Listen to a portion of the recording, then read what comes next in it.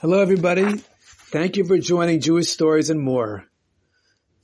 This morning, I heard an amazing story from Rabbi Brisky, and he's a master speaker and storyteller, and he's really a great teacher. So he told the following story. This story took place in 1929 in Hebron. Hebron is a city in Israel, and you may be familiar with it because it's mentioned in Chumash. In fact, Sarah was buried there by Abraham. Avram was later buried there. Yitzchak was buried there. Rivka was buried there. And so was Yaakov and Leah. Rachel was buried in a different place for a special reason, which that's another beautiful story for another day. Bli Nader. But except for Rachel, all of our patriarchs and matriarchs, the fathers and mothers of the Jewish people, are buried in Hebron. In addition to that, Adam and Chava, Adam and Eve, the first two human beings, are also buried there. And you can actually go and visit the cave, or the building cave, where it is. You can't actually see the actual grave sites, but there's places that show where approximately, as far as we know, the grave sites are further down underneath. In any case, in 1929, there was a very small majority of Jewish people there, mostly from people who kept Shabbos and kosher and the mitzvahs, and there was a huge amount of Arabs there, as today, same thing.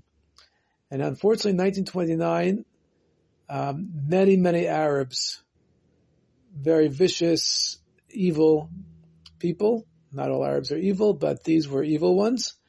Of course, all human beings have godliness within them. Every human being is made in the image of God.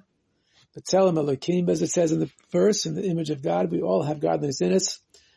And I'm sure that the average Arab is a fine person, but unfortunately, many of them have been brainwashed into hating Jewish people. And unfortunately, that's what happened in this story. Many of these Arabs came, and they came with weapons, and they massacred, they slaughtered, I'm sorry to say, they killed all the Jewish people they saw on the street, and then they started going house by house, trying to kill every Jewish person that they could find. Now, there was living in that time in Hebron a certain Jew named Menashe. And Menashe, for some reason, hated Yiddishkeit, hated Jews who kept Torah mitzvahs, and he didn't just keep it to himself. He made it quite public. On Shabbos, for example, he would get on his motorcycle and ride through town, honking his motorcycle horn, screaming at the Jewish people who were there, keeping Shabbos, yelling at them, insulting them, and so forth. He was completely hateful of Jews, especially Jews who kept Torah and mitzvahs. Who were his friends then? He wasn't friends with the Jews. He was friends with the Arabs. He hung around with the Arabs, and that was the social circle. So at the time of this terrible slaughter, Rahman al-Itzlan, Lo Aleinu, such a terrible thing, we should never know of such things. Many Jews were killed, and they started going house to house, like I said before. They came into the house where Menashe was sitting with his friends, and they looked at him, and they said, "Who's that?" Meaning that if he's Jewish, we're going to kill him. And his Arab friend said, "Don't worry, he's one of us." Okay. So the killers left him and went on to the next house. All of a sudden, Menashe stood up ran out into the street after these murderous, evil Arabs who were literally killing people, shooting people, knifing people. And he said to them, no, I'm Jewish also. I'm Jewish also. And unfortunately they killed him. From this story, we see something amazing. Of course, I'm not telling the story to horrify anybody, chas v'shalom. But we see from this that no matter what kind of Jew we're talking about, he or she has within him or her a godly soul. And that godly soul is the essence of that person. This Menashe, as far as we know, didn't do any mitzvahs, didn't learn any Torah, only had hate for Jews and for Judaism. And yet, when it came right down to it, his godly soul expressed itself. And he was willing to die for his Judaism.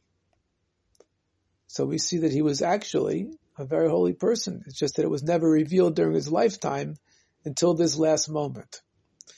But this is a fact with every single Jew, no matter what, no matter who, has a godly soul within them. And this is actually one of the two things that the Baal Shem Tov's father told him before he passed away. The Baal Shem Tov was a little boy, maybe 3 years old, 4 years old, when his father passed away. His father was a very holy Jew named Rabbi Eliezer. His mother was a very holy Jewess named Sarah.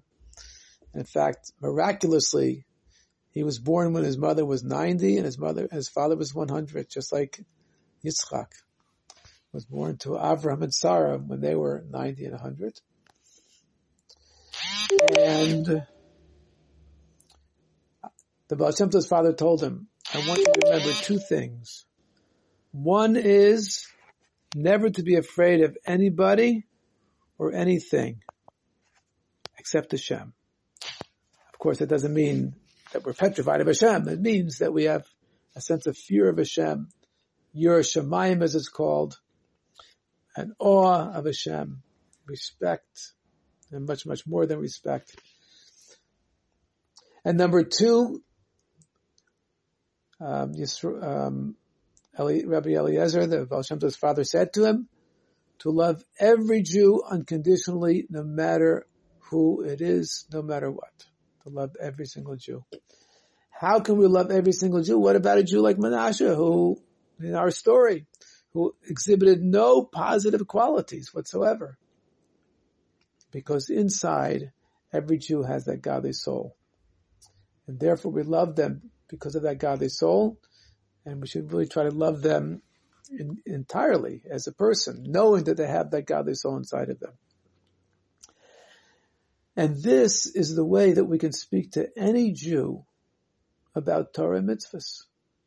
Could be we can't speak that day about Torah and mitzvahs, but we can eventually become close with any Jew and speak to them about Torah and mitzvahs, because we know that inside of them they have a godly soul, and that godly soul wants nothing more than Torah and mitzvahs, and Mashiach, and to connect with Hashem, and so forth.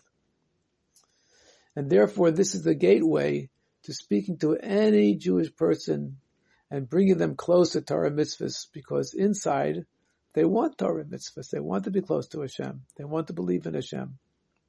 And this is also connected to Mashiach as well, because by revealing that godly soul within us and helping others to reveal the godly soul within them is what causes Jewish people to do Torah and mitzvahs. And this is what brings Mashiach.